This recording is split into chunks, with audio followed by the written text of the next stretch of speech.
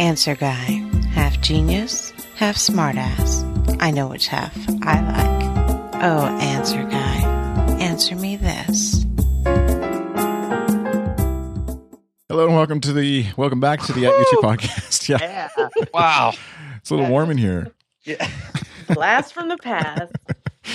We're back for part 2 of our 20th anniversary extravaganza, spectacular, I don't know, whatever we're calling it. The 20th anniversary of @u2.com. We have with us again, continuing from previous episodes, Mr. Matt McGee. Welcome back. We kept you on. Chris, how are you? Oh dear. That was my wife. Yeah, I was going to say. She doesn't talk to me in that tone of voice, so Which is what you said 10 years ago. I remember that conversation. Me too. Maybe you need more Latin music in the house, Matt. Tasula, you're back as well. Thank you. Thanks for having me. Thanks for not kicking me out. Yeah, exactly. And Sherry, you're here too. Long live the Dalton brothers. Holding out hope for a reunion tour. And finally, Michael, Mr. Answer Guy. Yes. Hi, everybody. Still here. Let's do this. This is part 2 of 17, listeners. So I hope your phone has enough storage on it because you're about to download God knows what. Yeah. Sorry to those who have a 16 gig iPhone. We're going to use it all up tonight. Anyways, where we left off in the previous episode was reminiscing about @u2.com stuff, parties, events, things that have happened, behind the scenes stuff that maybe readers of the site wouldn't have even had any idea was going on, and things like getting pulled over by the police, wearing a elf hat, those kinds of things. So if you missed episode part 1, I guess, you can go back goodstuff.fm/@u2/15. That's where you want to head. This is episode 16 in the chronological order of things. So we are going around the round table and going back to now the beginning. Sherry, another memory that you have from the last 20 years of @u2.com stuff. Yeah. This has driven me to go back through the archives to look at the stuff I've actually written over these years.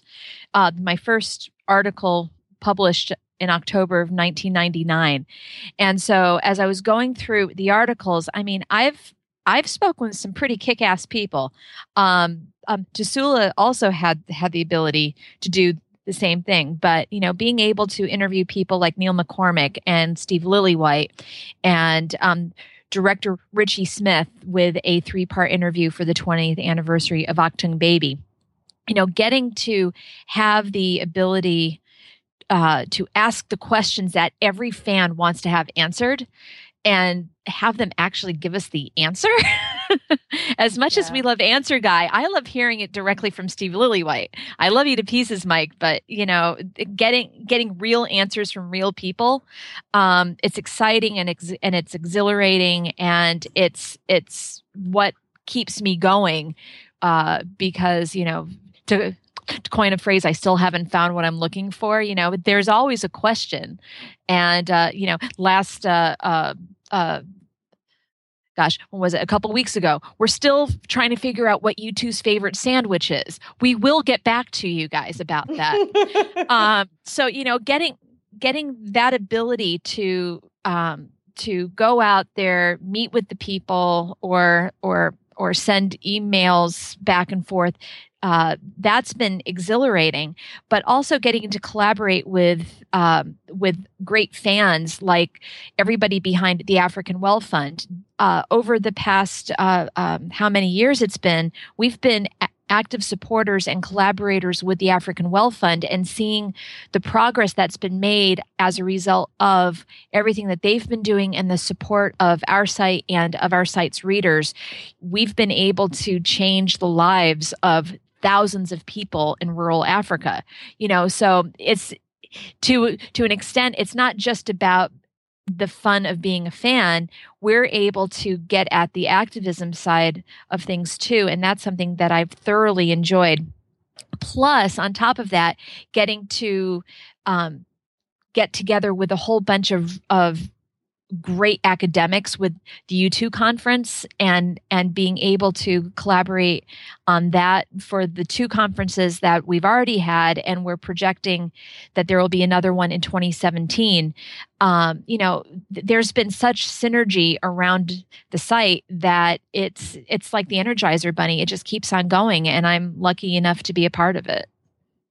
Very cool. Going next to, who are we? Tasula?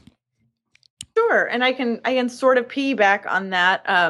On the community side of things, there are few communities that I wanted very badly to be a part of, as much as I wanted to be a part of at U2 before I was actually a staff member.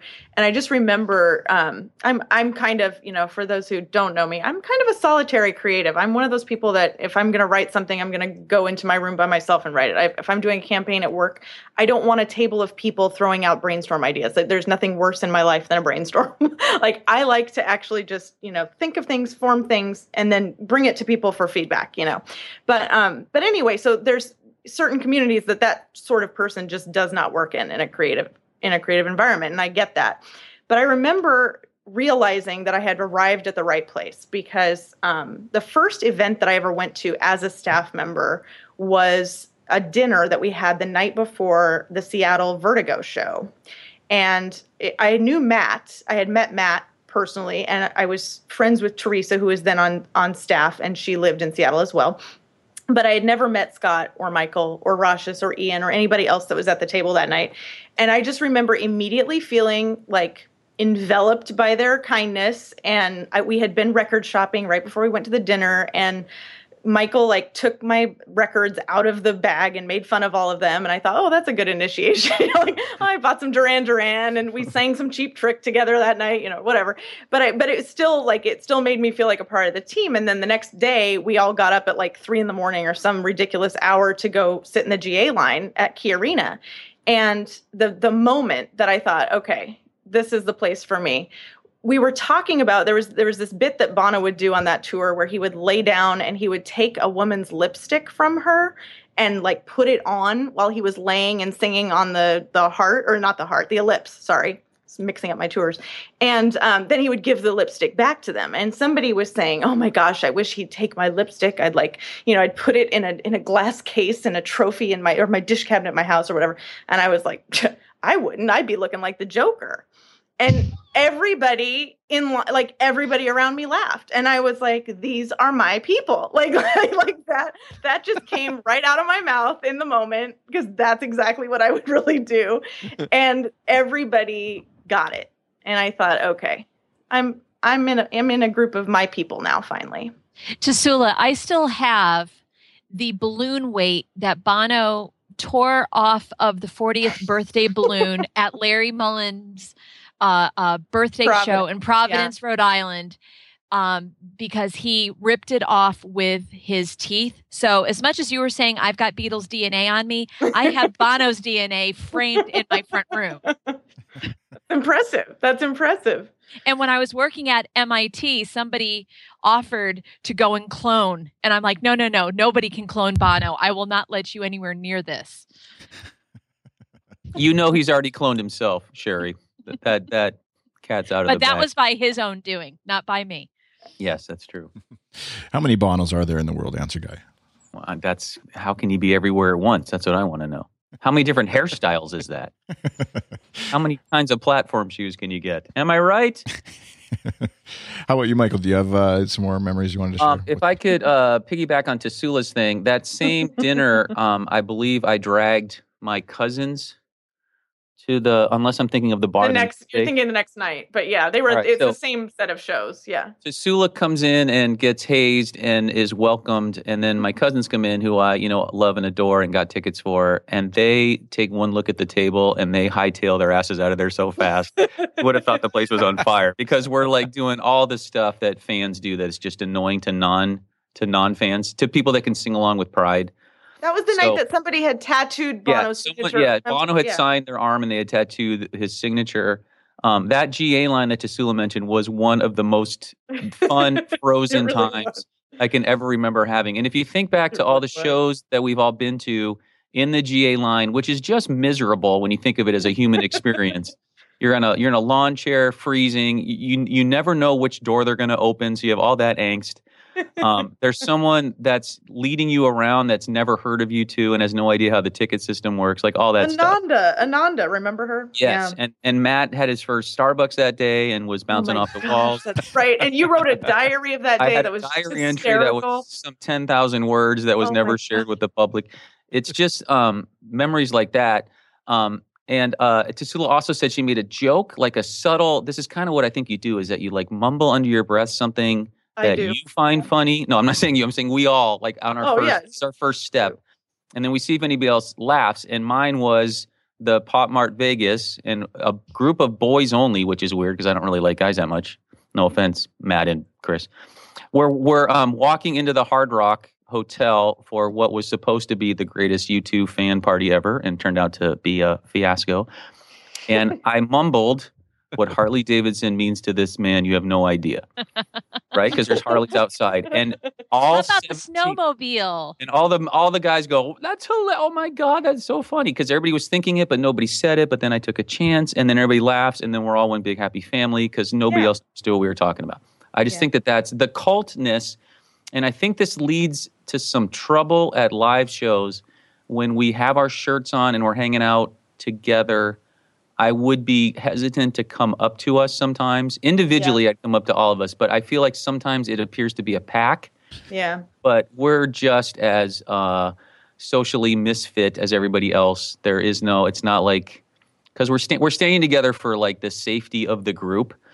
And I wanted to give props out to both Sherry and Tasula because Matt is not naturally a person, and I'm definitely not, who can like pursue something that they don't think they deserve, whereas Sherry doesn't seem to have a limit of any kind on that. She will, you know what I'm saying? Like in the best way. It's true. Like, the complementariness of the different people on staff, where Sherry will like shove a gift basket into an obscure like assistant's hand, hoping that the gift card gets to Larry or something. And Matt won't even admit that he publishes the website. So even in Vancouver, I put them in front of New York City. Last night of leg one of the Innocence and Experience tour, my husband and I were literally shoving Matt in front of one of the most precious members of U2's crew, who have been part of the crew for, ever since the early 80s, saying, Matt, you've got to go and say hi. He was looking for you. And he's like, but what would I say? But going back to shoving gifts in people's faces, it was Seattle Pop Mart. That was when we had Santa Bono. Bono put on a Santa hat. But that night, me and a whole bunch of other people, we managed to bring in like 288 Hawaiian leis, and our goal was to lay the crew. And by golly, we did it. Sherry won't take no for an answer. And on that note, I think you know what I think that story that Sherry told. I think she told that Sherry Melee a lemon juicer to say, you security people need to watch out. You guys are focusing on the band. Somebody came in here to go after that 40-foot lemon. I think Sherry told that story just in order to get another entry into the Name That Podcast contest, and I see that her husband has now suggested it as a potential title. And anybody who knows me would know I would totally not do any of that stuff, But it was just the funniest thing, and the crew that night loved it, So good times. Mm-hmm. One of the I mean, see, we have so much. I mean, that's the thing. I love just hanging out with you guys as friends. That's one of the coolest thing is that we are not just like coworkers on the site, and we're not just like U2 fan friends. But I think we'd be friends, even if U2 wasn't around. And so there's the stuff that we get to do as a group outside of concerts and parties and the website are like some of the best memories in the world. And so I'm thinking of, say, October 2009 when we went to Death Valley, a handful of us, or no, there was like 12 of us, wasn't there? Was 2 cars. Yeah, it was like 10 or 12 of us. So Chris, can you play the a couple of the audio clips from Lizette and Michelle maybe I'll run these two back to back here, then we can chat about them here. Hi guys, this is Lizette. My favorite memory of being on the staff is the meetup we had in October 2009. It was just great meeting so many fellow staffers and going to the show in Vegas and then seeing those iconic places like Zabriskie Point and the Joshua Tree the next day. But what I remember most is how much fun we had. Like when we were trying to recreate the Joshua Tree album cover and everyone was really trying so hard to look grumpy and not laugh. Well, it took quite a while, but in the end we had some pretty awesome pictures. And another fun part was the game we played during the drive to the park, like renaming U2 songs into funny movie titles. I still remember quite a few of those as well, and they were pretty hilarious. So all in all, it was great fun meeting you guys, and I can't wait to meet up in Dublin next month. This is Michelle Watson. I was at U2's copy editor from 2004 to 2011. And yes, Matt, I still think email should be hyphenated. A favorite memory for me would probably have to be our pilgrimage to the Joshua Tree in 2009 after seeing U2 in Vegas. Just driving through the desert listening to the album was an amazing journey in itself. But having a group of friends who understand the sacredness of what to others would just be a dead tree in the desert, that is really my favorite thing about joining the @U2 staff, the friends I've made. We don't get together very often, but it is such a joy when we do. And no matter how long it's been since we've seen each other, or whether it's a new staffer I met half an hour ago, there's a bond and a familiarity there that's hard to describe. I will always be thankful to Matt and @U2 for bringing us all together. Aww. Isn't that sweet? Matt hates that. I think that's my single favorite memory. I don't know why that was so big. It was just magic. It was just a drive with walkie-talkies and two cars to a tree, which in itself sounds ridiculous unless you're listening to this podcast, because you know how important the tree is. A dead tree that there's barely any sign of, we might not have seen. That was just so magical, and I can't. That was by far the number one. There are important people with you. You are going on a ridiculous 4-hour drive into the desert to see a dead tree. In my memory, it was a half hour if it was a minute. Well, we stopped for lunch, so that broke it up a little bit. Remember? And the laughter and the music and playing the Joshua Tree while driving through the desert was magical. And it's not something we had to explain to anybody else. And in fact, we kind of snuck out a little bit. We just kind of got in the cars and went. I just think that made our experience so much better than the people that had just been there for the show. I don't know. If we could do that again somehow. I mean, now we can't do that, but there's got to be some other equivalent. Well, One Tree Hill. We can go to New Zealand. That's true. We can go to New Zealand. Yeah, let's do that. I am so bummed that I missed that. But, with so many staff members in the middle of the desert, somebody had to be back at HQ. Thanks for taking one for the team. Nothing for but the line love in case anything happened to us, we needed somebody at a the line of separate succession would have stopped hidden facility, right? Yeah. I would like to go back and see what I wrote in the time capsule, because I have no recollection of what I know. Marilyn and I crouched down and wrote stuff, and I have no idea what we wrote. You know what we should try and do while you're talking about if Marilyn's listening, we should just bring her on, right? Yeah. Say Marilyn. Yes, there's only one Marilyn. There's a lot of Chris's. Only in my life, there's only one Marilyn.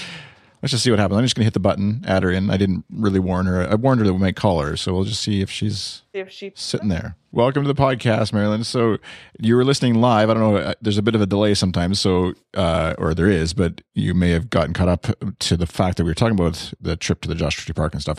So do you have anything to add to what Tasula was saying there about time capsules and things like that? You remember what we wrote in it? I have absolutely no recollection. That's what I was afraid of. Had you guys been drinking or something? We had been drinking Mountain Dew, I think, or water or something. Crazy. Remember, we packed those trucks like we were going to the desert for 2 weeks. We went shopping. Yeah. We went to the grocery store, and we were like, "Oh my gosh, this is going to be like, we're going to be stranded out there, and we're away from civilization, and phones won't work." And like all of our phones we checked in from it, if I remember right. on Facebook. Like, it was not an issue at all. We maybe drank like, a fourth of the water, ate like one bag of Munchos. I remember the Munchos distinctly because I couldn't get them in Seattle at the time. But yeah, I remember you and I, Marilyn, like crouched down and took the stuff out of the time capsule and got the pens out and everything. And we wrote stuff, but I have no idea what we wrote. You're right. I don't remember what we wrote. And I believe we took all the treats with us because wasn't there some guide that said you have to pack when you go to the desert, like you're not coming out? Probably. I think there was something that somebody read, like you have to have like a whole case of water and you have to have food with you and blankets and, a generator. People would have thought we were like apocalyptic conspiracy theorists, like going into a bunker. It could have been very much a Lord of the Flies situation with so many of, Look. Well, we were trying to avoid a tragedy, right? Can you picture the headlines? You two nerds die on pilgrimage to Joshua Tree. It's true. Could you imagine? There's nothing wrong with the extra steps we took to be prepared. I think that was smart. And for folks who are listening, there'll be links in the show notes to Matt has posted some of the photos from that trip, right? And on Flickr. We have a video. We have a video on YouTube. And there's a video we'll get all those links together so you can check them out. The crew that was there and the desert and the near death experience you can see on Tasula's face here. I'm looking at this picture. She's about to die of dehydration. She did not have enough Munchos on hand. I was about to die of laughter because I don't think I've laughed that hard. I remember putting my jean jacket on Matt to make the picture more authentic, and that ended up being my Christmas card that year. Nice. And Marilyn, while we got you on the line, any other memories you want to share about being on at U2? Oh, so many memories.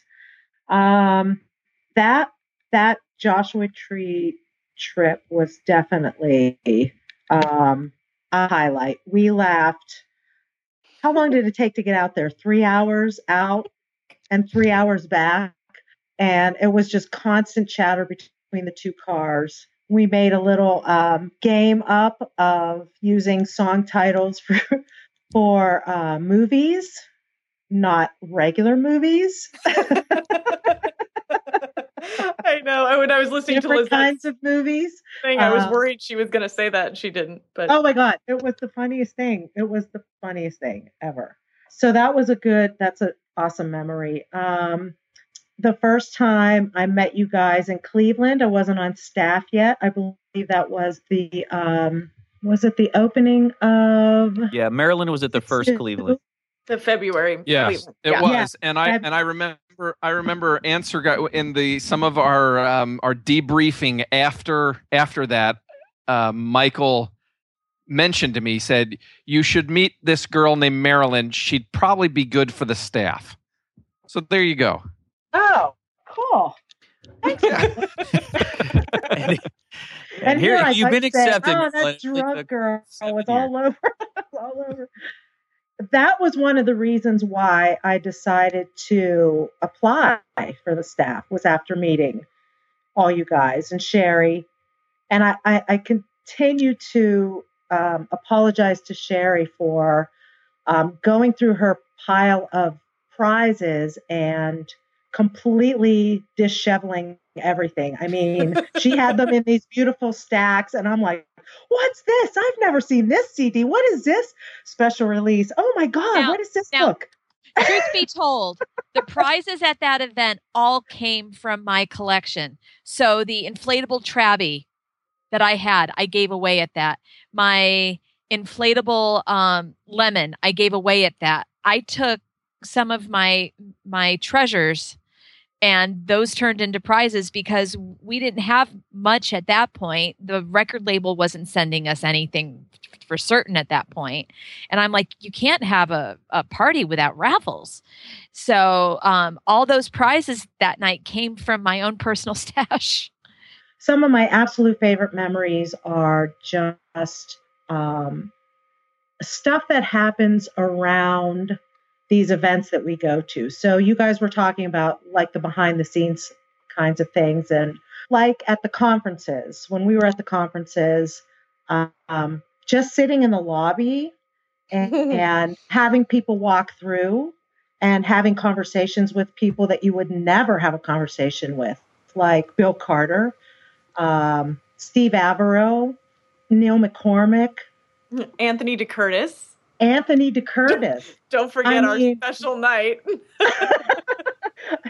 Right. Port Sisula had already gotten on the elevator in our hotel to go to bed. It was like 2:30 in the morning, and Anthony Curtis finally comes to the bar, and I see Tasula on this glass elevator going up, and I just scream, Tasula, and point at Anthony, and she gets right back on the elevator and comes right straight back down and keeps drinking and talking. And the whole hotel woke up from Marilyn shouting at me. Well, I went and got my book for him to sign. I did not want you to miss it. I mean, but those are like my favorite memories, just these conversations with people I would never, ever, ever get a chance to talk to. And Marilyn, your coverage back in 2004 of when Bono was in Philly, with the one campaign and then the honorary doctorate, that's all stuff that looking back on it now, I'm like, dude, you got to cover a Bono event. How cool was that? Dude, that was my first assignment for At U2. I could have quit right after that day, because I was, after that weekend, I was like, all right, I did the best thing I could do. I got to see Bono like 2 inches from my face. I'm done. I could be done. So I'm glad I didn't quit, but I really felt like, oh, well, now what? Like I've done the best thing, and now it's all downhill from here. But well, Marilyn, you know what we're gonna do is we're gonna segue into some more clips from other folks, and one of them is Christopher is going to share about a pizza party in New York City that I think is your actual picture. You're not in the picture, but the picture you took, I think, is what we're going to be. Is that right, Sula? Yeah. Yes. Yeah. So we're going to segue to that, but we just want to thank you for coming on the show, and we will, definitely, there'll be links. Sherry and myself, and we're trying to grab all the links we can to stuff that we're mentioning, articles and things that are written. So to go back and kind of reminisce yourself as we have done on this show, and reread some of the articles. Now it's just kind of interesting and fun to go back and reread some of that stuff and remember how amazing it was that Bono did whatever he did or whatever. And be sure to go through all the links, which you can find goodstuff.fm/@u2/16 for this show. So first up we have Tim Neufeld. This guy keeps reappearing somehow on the show. Let's see what he has to say. Hey, At U2, Tim here with 3 quick memories. First, I'm never going to forget my very first article, and I'm never going to forgive you for it, because I had to report on misheard U2 lyrics, which has forever inscribed in the hard drive of my brain the phrase, like a pizza-stealing horse in a traveling show. Yeah, thanks for that. Second, on a much more serious note, I'll never forget at the last U2 conference when we sat in a room and I helped lead a seminar called Stories for Boys and Girls, and fans told how U2 had inspired them through tough times in their lives. And we laughed and we cried, and it was amazing. I'll never forget it. And third, I'll always remember flying into Vancouver and then running over to the arena in the middle of the night and getting busted for periscoping part of the rehearsal that we could see through a small crack in the curtain, and then laughing about it as we ran off to McDonald's, as well as gathering with some At U2 staff in a sweaty pizza joint after the Madison Square Garden shows in the middle of the night, and just sharing life together. So I'm so grateful for you guys. Congratulations on 20 years. I'm just a baby here, an Octoon baby. I've only been around a few years, but thanks for taking me in. Love you guys. Miss ya. Hope we're together soon. Bye-bye. While contemplating my favorite memory of being on the At U2 staff, one date immediately springs to mind. July 29th, 2015. The night of the At U2 anniversary party in New York City. After all, that was the night of Edge's and Adam's epic surprise, and as the video confirms, I was so excited that, oh my god, were the only words I could muster for about a minute. As unforgettable as that experience was, however, and rest assured, it's a very close second, my very favorite moment as an At U2 staffer would happen 2 nights later, in the wee hours of the morning following the 8th and final show at Madison Square Garden. After an amazing concert and a post-show Crystal Ballroom Periscope session, more than a handful of At U2 staffers went out for some late-night grub. There we were, about 10 of us, including a couple of staffers' kids, crowded around 2 tiny tables that were set up in the stuffy, humid space between the subway stairs and the storefront of a hole-in-the-wall pizza joint. It was about 1:30 in the morning, and we were all wide awake on the post-concert adrenaline high, chugging soda and scarfing down pizza while talking about, what else? U2. We all said we wanted to grab a bite to eat because we were hungry, but I could tell that, despite the late hour, the real reason we all went to get some pizza is that we wanted to keep hanging out with each other. None of us wanted the night, or the first leg of the tour, to end. We didn't want our time together to come to a close because we were with fellow U2 diehards.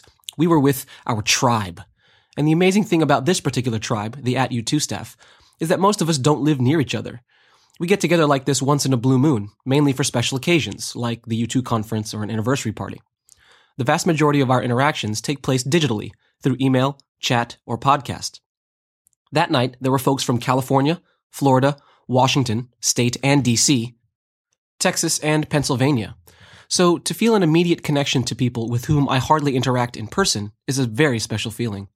I know I didn't want the night to end because I felt like I belonged.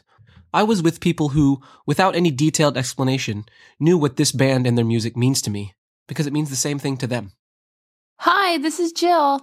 My favorite memory as an At U2 staffer has to be when we were all in New York this summer to see U2 at MSG. And after the final 2 shows, we all did a Periscope together in the hotel lobby. And it was great to just talk about the shows as a staff and talk about the band that we're here for and that we love the most. And it was wonderful. All right, so that's the, of course, part of the whole New York's party scene. Was the At U2 party that some members of some band showed up for. But before we go any further, I just want to mention that was Christopher Endrinall, that was in the middle there between Tim and Jill chatting and sharing his story. You may have heard him on previous podcasts, such as this one. You may have heard him on the video from the party. In fact, I'm sure you heard him on the video from the party. Yeah. So, anybody want to have anything to add to the? I mean, we've discussed obviously the party at length, but you know what? I actually do have to, because I don't remember anything about this pizza party. I didn't go. Why didn't I go? You went to bed? Yeah. No, you know were, why? No. You were back in the hotel. Uploading the videos. There you go.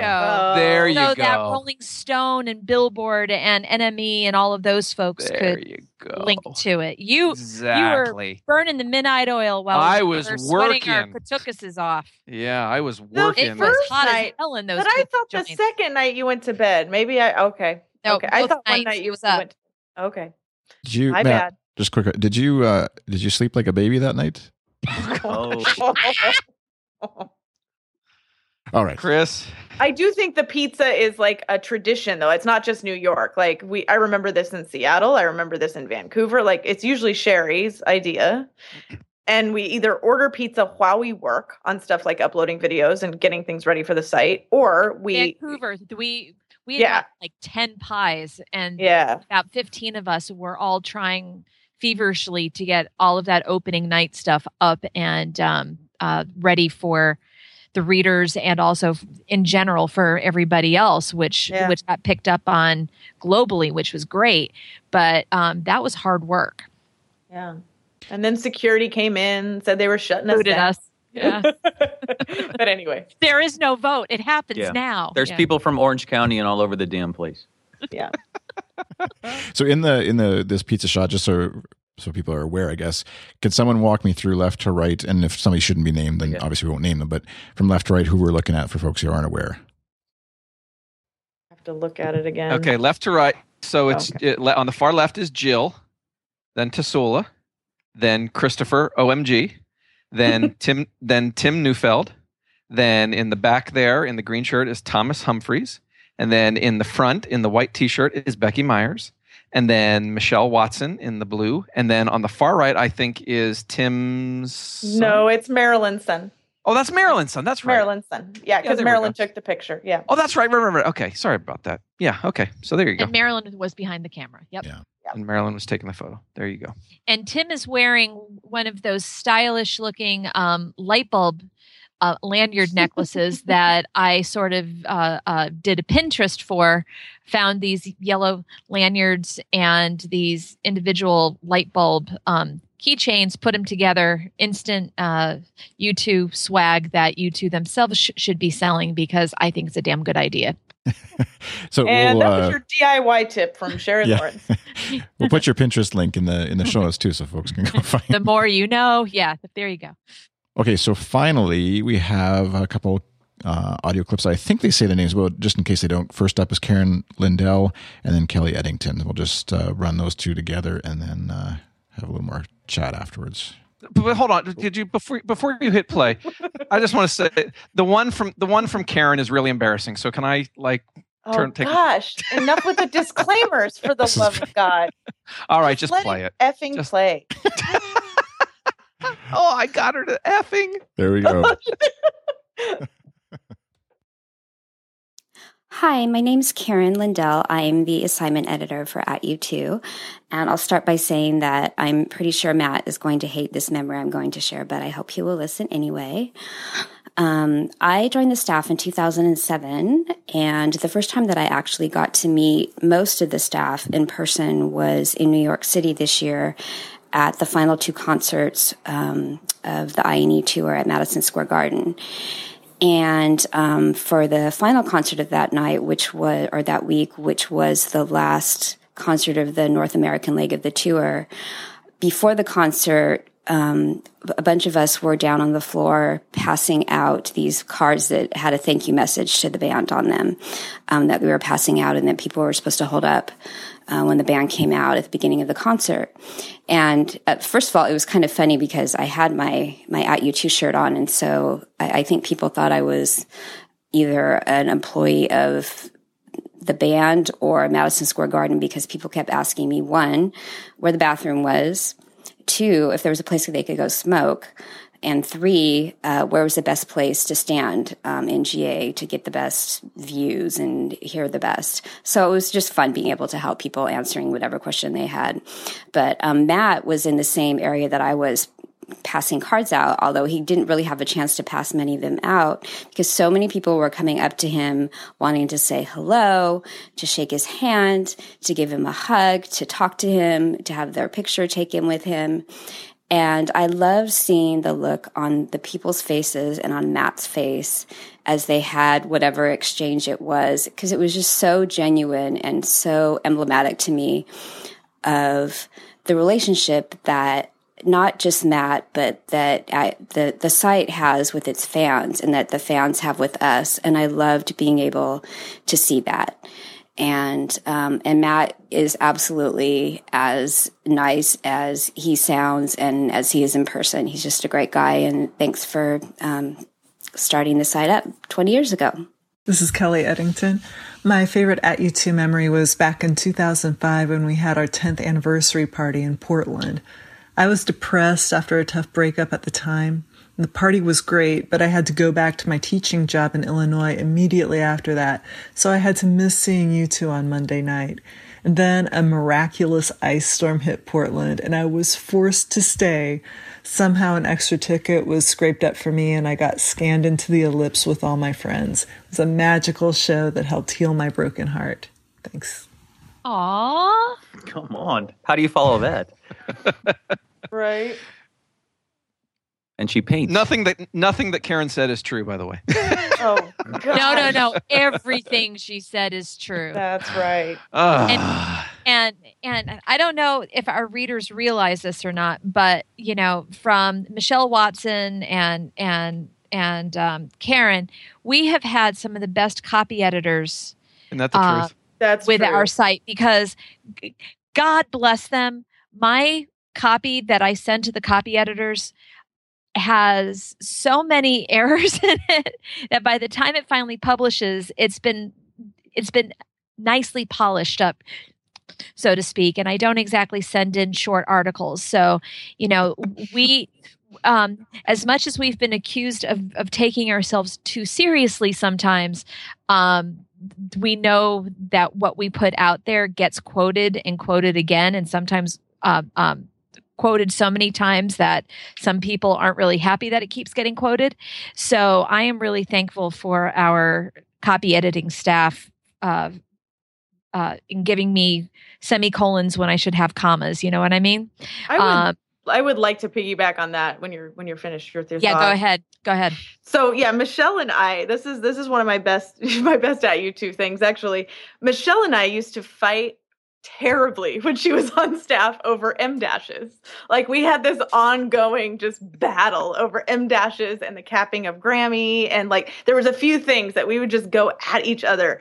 And I just feel like it's such an example of how like I personally at least have grown up on this site, because Michelle is one of my, if not my closest friend right now, so like we have come such a long way from fighting about dashes to like such a mutual respect and a deep friendship that like, she's one of my middle of the night calls. If something goes crazy, like that's one of the first people I'm going to call. And I just think that's a demonstration of how much we really do respect each other at the end of the day. Even though we act like a family and we fight like a family, we just have so much love there. I love the fact that we have copy editors. Are there are there other fan sites? Like, do the Coldplay fan sites have a copy editor? Do the Muse fan sites, do they have copy editors? I don't know. I think so, but both Michelle and Karen came from, reputable real newspapers. So yeah, well, Michelle was with the Indianapolis Star when she joined us, and Karen has been with the Ventura County Star, I think, and others in Southern California. So yeah. I just think it's awesome that we have a copy editor. I think this is the newest. I think I'm the newest, right, Matt? You are. The rookiest, whatever the word is, member of the staff. It was kind of eye opening to see the attention and care to detail of everybody involved on the staff. From like you said, copy editing, everything, event details, getting everything right in an effort, like Sherry said, maybe taking things too seriously or whatever, but an effort to present the right information and have it well written, which you can definitely see that in the testament of what's being written and when you're reading articles on @youtube.com. But you don't often think about all that actually is going on behind the scenes and the emails back and forth, and the sort of thick skin, of some of the writers who are just willing to say, "Here's my thing. Tell me what's wrong with it," and will subject themselves to that, because that doesn't. I publish my own little dumb blog so that I don't have to have an editor tell me all the things that are wrong with it. But it's a testament, I think, to what Matt's built here with the crew. And someone in the chat room, I think, way back in our first part 1, was asking how many folks are actually involved on staff with @U2, and I don't know if you have the relative number related to like total people who aren't currently on staff anymore, but like. How many people are involved with this thing? It's between 30 and 40 right now, wow. Which is, just an enormous, that's the forum mods, the tours team, the news team. Lyrics. Ian doing lyrics, you doing the podcast. Programming. Jason doing our mobile apps. So yeah, Justin there's a lot. Doing the photography. Justin's not technically on staff, so. Oh, he's not being paid. He manages our Instagram, so. Yeah. He did. I think he did a contributor at least. Yeah. He is one of our. That's the other thing, is that we have many like Justin and Tim Cunningham and others that, though not officially on staff, are very close friends of ours, and certainly very welcome part of the team in their way. We just have to clarify, because they're not covered in the health plan, right? That's what you're saying. The rest of us, right? Exactly. Okay. They are covered in a 401k. I think anybody would agree that's on staff, whatever your role is, that you've gotten better at your craft because of the team, and that's what I was trying to say with my minutes earlier. But yeah. Yeah, and having everybody still fax in their articles like you started is a real testament. Just keeping it real, keeping the original authentic site going. Mike, did you have another memory you wanted to share? Yes, I was going to point out. Remember how I said that Matt finds people and then finds out what they're good at? So Kelly E is another example, because talk about a very specific talent when it comes to U2. She draws them.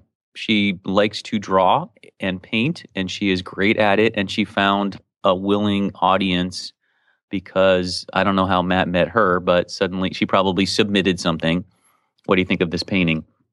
And it was, she was also, I believe, maybe she wasn't at Cleveland. She was at Portland, right? She said that in her thing. Portland, yep. Portland. So I like to travel with other people so that I don't have to do the talking until I'm ready to do the talking, because I'm sort of not that good around crowds. But I found myself traveling to London to visit my oldest friend who lives there now. And I said, I will be so close to Ireland that I have to go see all these places that people have talked about. So on the website, we sent out, will someone please show Answer Guy around Ireland? Expecting that no one would say yes to this. But a guy named Peter, who didn't know me from anyone, and I didn't know him, and when you're young and stupid, you'll do all kinds of stuff. Peter says, I live in England also. I will fly over with you. And I go, we don't really have any money. And he goes, I will pick up my own tab. I will fly with you on whatever one of those godforsaken EasyJet or whatever they have over in Europe, right? For 12 cents, you fly over an ocean. And I'll be damned if he didn't show up in front of my friend's flat. And we drove together awkwardly to an airport, and we sat next to each other like we were on a honeymoon, just the two of us. And we flew to Ireland, and he had already figured out what train we were going to take, and we headed out to Bono and Edge's part of town, and he knew where the house was, and he knew it was unbelievable. He took me to the park. We went to a pub. He laughed at my, my Americanness, which I deserved. We saw the Bonavox store. I mean, the whole deal. I touched the gate and was scolded by security who says, don't touch the gate. Which house is Edge's? It's over there. And then we flew back, and he drove me back, I feel like it was an hour from the airport back to the place. It was the craziest, without the website, none of that is happening, right? And no one's offering a stranger a trip around Ireland just to see the U2 sites. He had to be dorky enough. His name was Peter, by the way. He had to be dorky enough to want to go see these things again. He had to let me be a dork also, because I said, take a picture now, again, now. Is that alley on the beach? No, I don't think it is. I just thought that was like some crazy worldwideness of at U2, where you just send out just as a joke. I always expect when you send out, who can anyone show me around, to just, fall on deaf ears. Nobody says anything. But time and time again, at U2 has shown me that there are people everywhere in just the weirdest towns and the weirdest off the beaten path. And there's people that you're going to meet in, European countries. And it feels like there's a home everywhere because of the fans and because of this website where we have people all over the place now. I found that amazing. So Peter in Dublin, what are you up to now? That was 10 years ago. I remember that. I remember that was really incredible that actually worked out. I remember just being blown away by that. That actually happened. A one day Ireland see the sights trip. That was fantastic.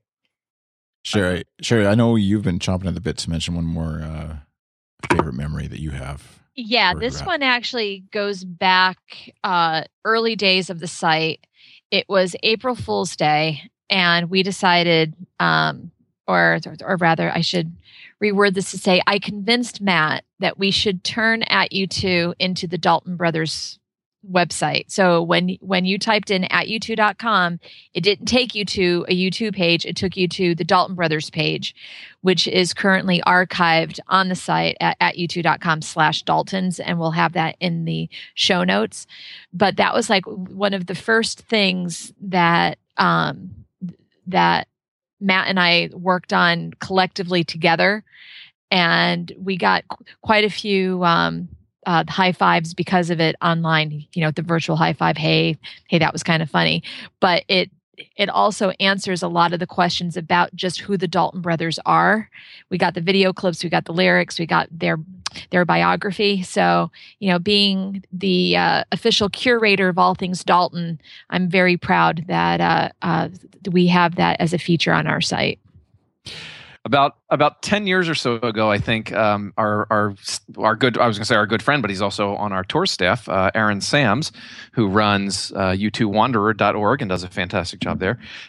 He and I were talking, and he had the idea that we were going to trade homepages for the day, and that we were going to U2 Wanderer was going to show the at U2 homepage, and at U2 was going to show the Wanderer homepage. And unfortunately, it was not that we take ourselves too seriously. It was my fear of what that would do to the SEO for our website, which is what prompted us not to ever make that April Fool's Day trade. But yes. That's funny. That's awesome. And yeah, your day job coming into effect there, and yeah, maybe so what could I do? Well, we thought we're hitting our time limit almost here, but in sort of wrapping up, I guess, going quickly, sort of lightning roundish around the table. Anybody with last minute bullet point style list of something you wanted to quickly mention? Sherry, you just went, so let's go with Tasula first. Okay, when we made Entertainment Weekly, when we were ranked the #1 music fan site, I believe in 2007, I want to say, that was huge for me because I'm such a big fan of that magazine and always had been. Very cool. How about Matt? Anything else from you?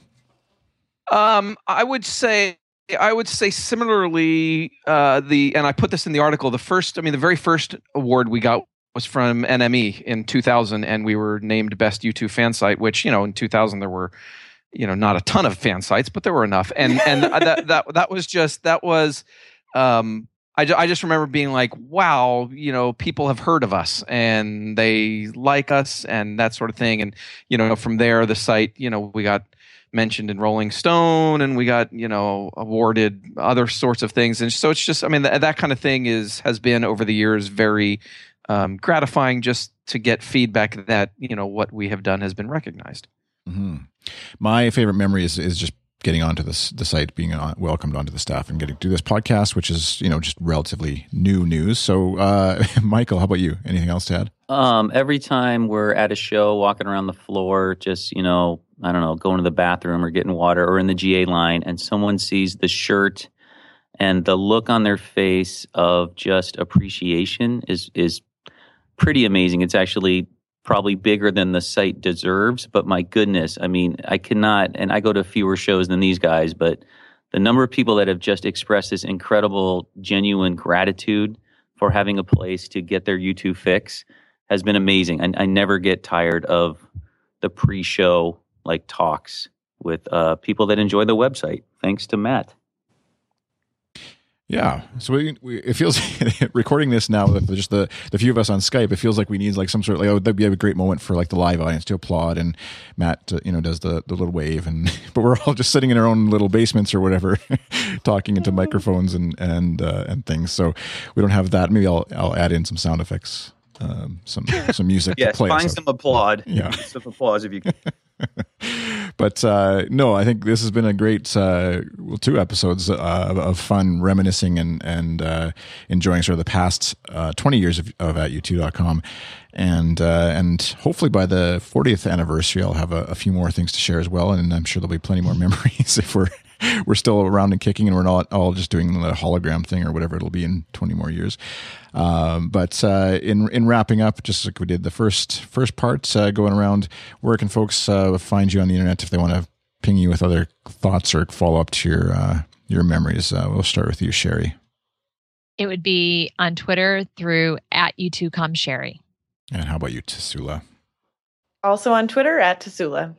And Michael, go with you next. @MichaelVox. And finally, I think that's everybody, right? Forgetting. What are you on? Good night, everybody. What are you on Twitter there, Chris? I'm iChris. And Matt, how about you? Oh yeah, we forgot about Matt. How could we forget about Matt? Yeah, I'm still awake.